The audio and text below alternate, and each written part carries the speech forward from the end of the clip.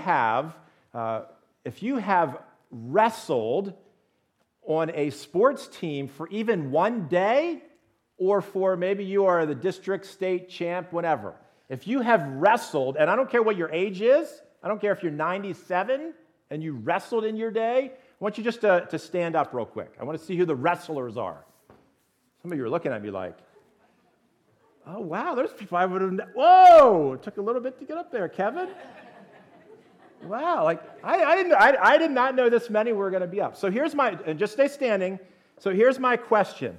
How long does a wrestling match go? How long are you out on the mat? 6 minutes. Does that change at all when you're younger to older? Is it always 6 minutes, or what is it when you start?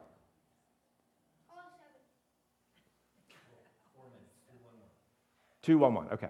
So when you're younger, it's a little bit less, but when you're up onto this level, it's 6 minutes. Okay, very good. That's all you had to do. Go ahead and grab a seat. Thanks. If anybody needs to help Kevin, Bill, you might need to talk to Kevin. No, I'm just kidding. And so wrestling, I didn't realize we had that many wrestlers, which is a wonderful thing. But those 6 minutes out in the mat feels like eternity, doesn't it? And so what is it about wrestling? Wrestling is about control, right? You want to end the match on top and with your hand raised in victory. And I'm sure if we were to ask, almost every one of us as a child, wants to wrestle on the living room floor with their dad. Definitely all the boys. I'm sure some of the girls would like to have done that. I keep hearing Rudy tell me, his daughters, that's all they want to do is wrestle their dad. And so some girls do. I asked Sarah, and she's like, I've never wanted to wrestle a day in my life. So it's not for everyone. But what is it when you're little? You want to measure up. You want to see what your limits are. You want to see, I'm going to get my dad this time. And so there's a physical aspect of wrestling. And our story today shows that God is a wrestler. Physically speaking, he is a wrestler. But what we're going to see is that he didn't wrestle someone for 6 minutes. That's peanut stuff. I shouldn't say it like that because I know you're all going to storm me afterwards. But in God's wrestling match, it went way, way, way longer than 6 minutes. And so as if you have your Bible, turn to Genesis chapter 32. Genesis chapter 32. And so we're going to look at this story of God. Your heading probably says Jacob wrestles with God. The truth is, God is really wrestling with Jacob. And so we see that. So as you're turning there, one of the things I think is important is that we can have this tendency to read something in the Bible and then we kind of just go right to applying it to our life. And there's times that, we misapply things. And so I think as we're reading through Genesis, we need to understand that we don't just take hey, this is about wrestling. And so, I'm sure you've probably seen, you have all these things that people talk about wrestling from this passage. But what is God doing? There's always a bigger, greater plan that we need to understand what God is doing before we simply go and say, well, what does this mean for my life? And so what is God doing here? God made a promise the day Adam and Eve sinned, and that was that the woman would have a child that would crush the head of the serpent. That was from day one. And so God's Messiah or God's Savior would be born from a woman. And so then God makes a covenant or a promise with Abraham and Sarah, this couple that's 75 years old, and they're childless, and God says, I'm going to make a nation out of you, which is, what are you talking about, God? We can't even have one child. But God made the promise. God made the covenant. It rests on his shoulders, and so for the next 25 years, he repeated it over and over, and then all of a sudden, that's not a good cry of Isaac, or who do they have? They have Isaac. Isaac is born. And so then fast forward, Isaac gets married and has twins. What's the name of his twins? Jacob and Esau. Two twins. And God said the younger would serve, or the older would serve the younger. See, that's not, naturally speaking, it's the firstborn. But one of the things God is making very clear, his plan is whose plan? His plan. He's going to determine how it's going to unfold. And so Jacob's life, and even, as we touch down to Jacob, and again, we're only going to have one day here to look at Jacob. And so as we think of Jacob's life, he was the younger brother. And even in the womb, he was agitating his brother. He was grabbing onto his brother's, little foot. And so we see this wrestling match between these two brothers. And Jacob was kind of like the used car salesman with the big fat tie, it's like, hey, I'll sell you a car. And so that image is what? They just want to get the sale, but they're not really being truthful with us. That was Jacob. He was a liar. He was a deceiver. That he lived his life on saying what he needed to get by. He was a con man. And so what did he do? He conned his brother out of the blessing. He conned his brother out of the birthright. And his brother wanted to kill him. And so what did he do? He fled. And he left for over 20 years. Instead of staying and working through his issues with his brother, he fled. And so what happens? And again, Jacob is not really a man of faith at all at this point in his life. And so he goes to his uncle's house. His uncle is Laban. And again, you can go back and read the particulars of the story. But God is in his circumstances. And so what does God do? God allows him to come into Laban's house. And he sees Laban's daughter, who is Rachel, and says, wow, I want to marry her. And he's willing to work for Laban for how many years? 7 years. Because he loved this woman so much. And he does it. He works for 7 years. And then what happens on his wedding night? Laban, who is a trickster as well, a deceiver and a liar. And again, I don't know how all this happened, but at the last minute, he has an older daughter, Leah, that he swaps on Jacob. And instead of Rachel going in on his wedding night, Leah goes in on his wedding night. And he comes out on the other side and says, whoa, Laban, what are you doing here? And so what does Laban say? I'll let you have Rachel if you give me 7 more years. And so often what God does, God uses another liar to put us in the place of we feel what it feels like to be lied to. And that's what we see in Jacob's life. Jacob is being tricked. And God is in the process of not abandoning him, but he continues to pursue him. And so what we see in this story here is that one of the things that God must do in Jacob's life, and it's also true for all of us, is that God must remove our self-sufficiency in order to use us.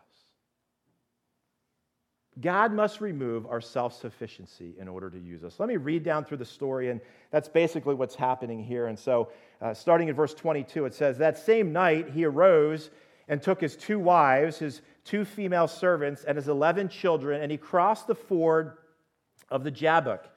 And he took them, and he sent them across the stream, and everything else that he had. So Jacob he's heading back to see his family and his brother in Palestine, in Canaan.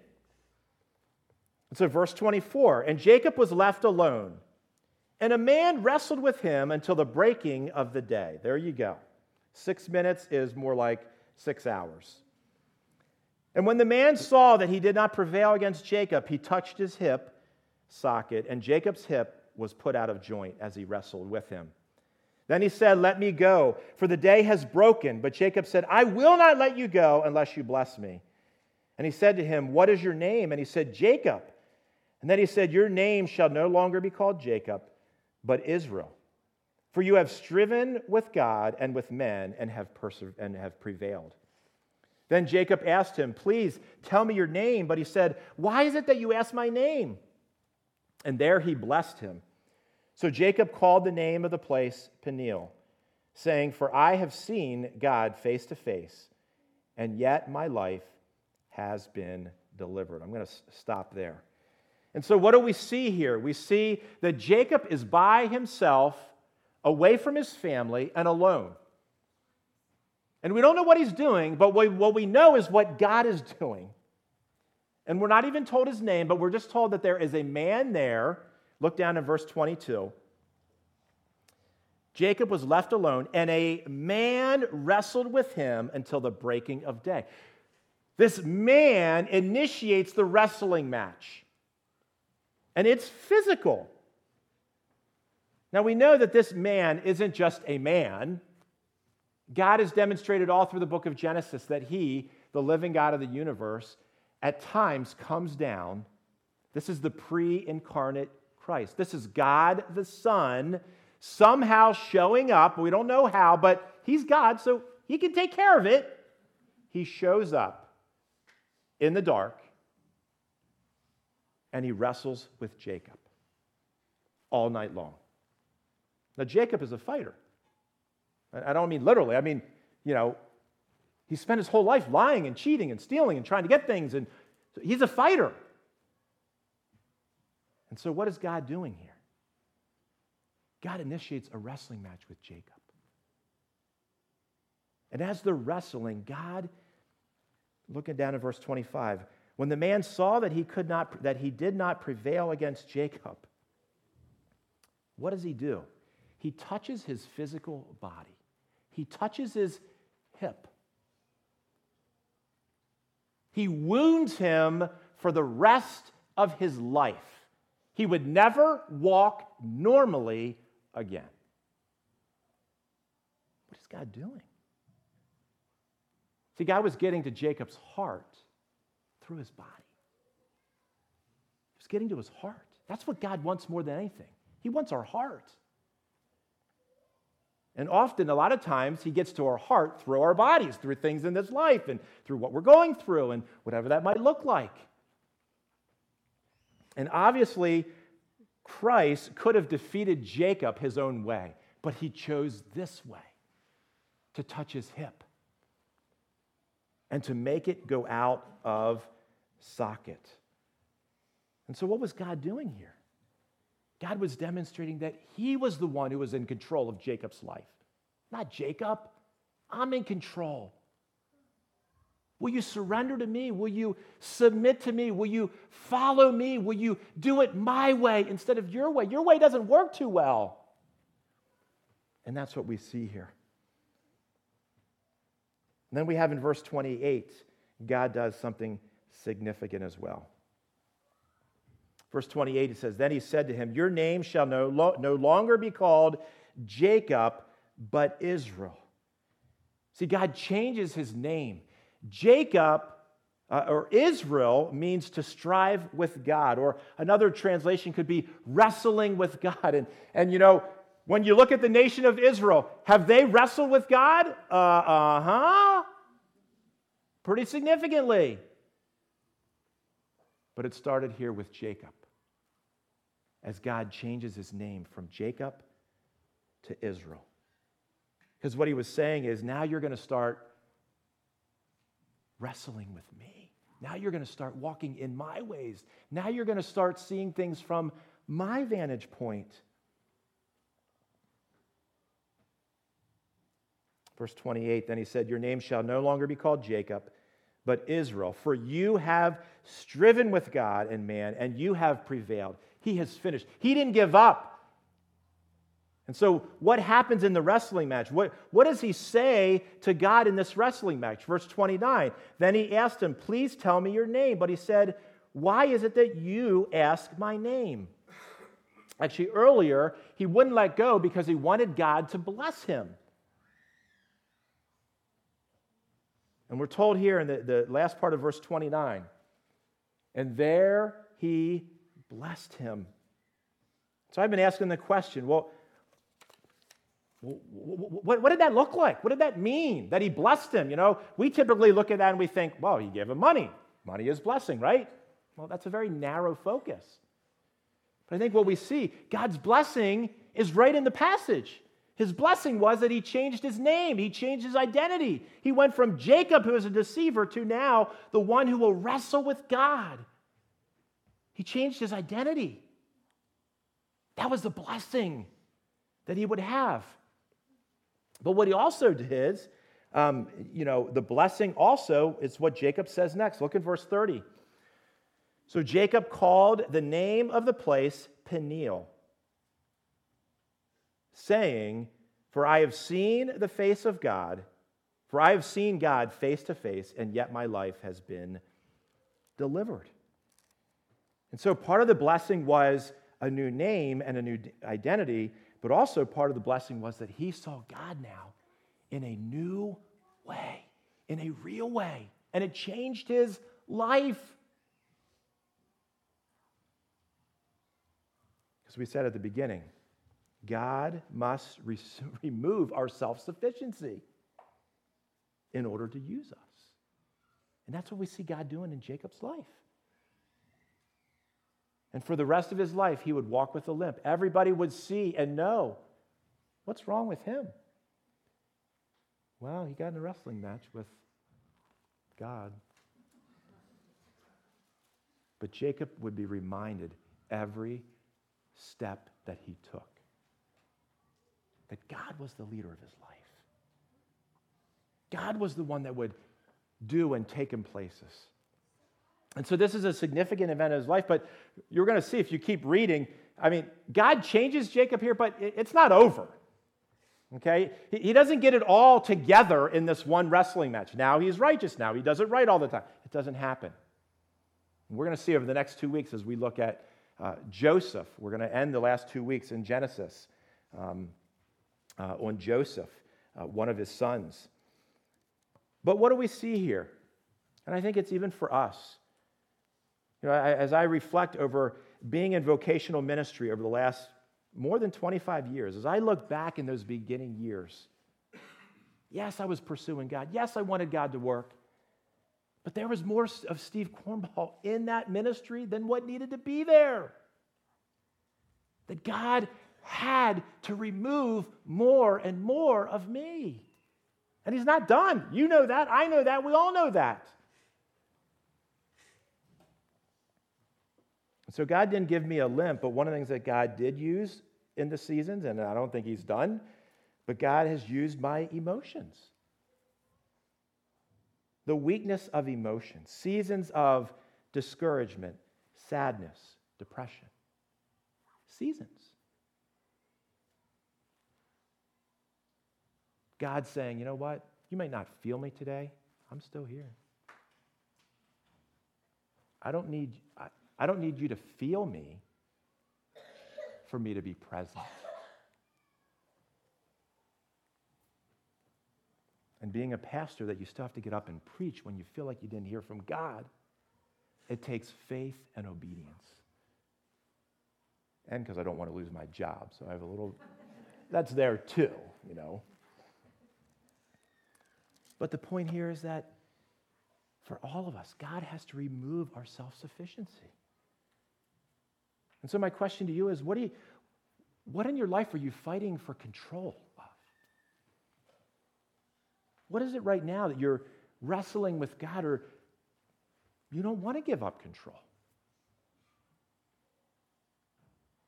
Because in a sense, you really look and you say, God, I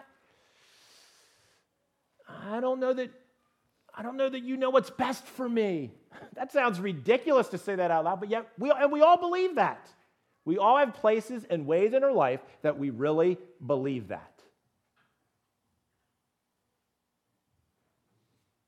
But God is patient and he is gracious. just like Jacob for 20 years. He allowed him to keep walking the way he was walking. But God was always in control. I ask us as a church, Zion. God wants us to wrestle with us individually, but God also wants to grow us as a church. Zion, what are we fighting God for control of as a church?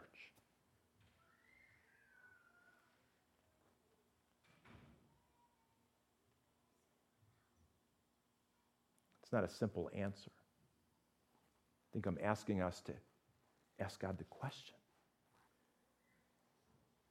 Spend time prayerfully thinking about that. Do we really want to know? Do we want to know where we're still being self-sufficient? Because if God shows us, then we got to do something about it, and that's pretty uncomfortable. But are we willing to do that? I'm going to end with this one last passage that I think from 2 Corinthians. It's familiar to you. And when I was with you and was in need, I did not burden anyone. That's not the right passage. I put the wrong passage in there. Zach, I messed you up. Let me read. I'm like, that's not the passage. It's 2 Corinthians 12. Let me just read it to you. But and worship team can come on up here. But he said to me, my grace is sufficient for you, for my power is made perfect in weakness. Therefore, I will boast all the more gladly of my weaknesses, so the power of Christ may rest upon me. Zion, do we boast in our weaknesses? Because it's only when we boast in our weaknesses that we can really see God's power and God's strength and God's ability. It's the only way we can do that. Why don't you go ahead and stand up, and we're going to sing a couple songs here.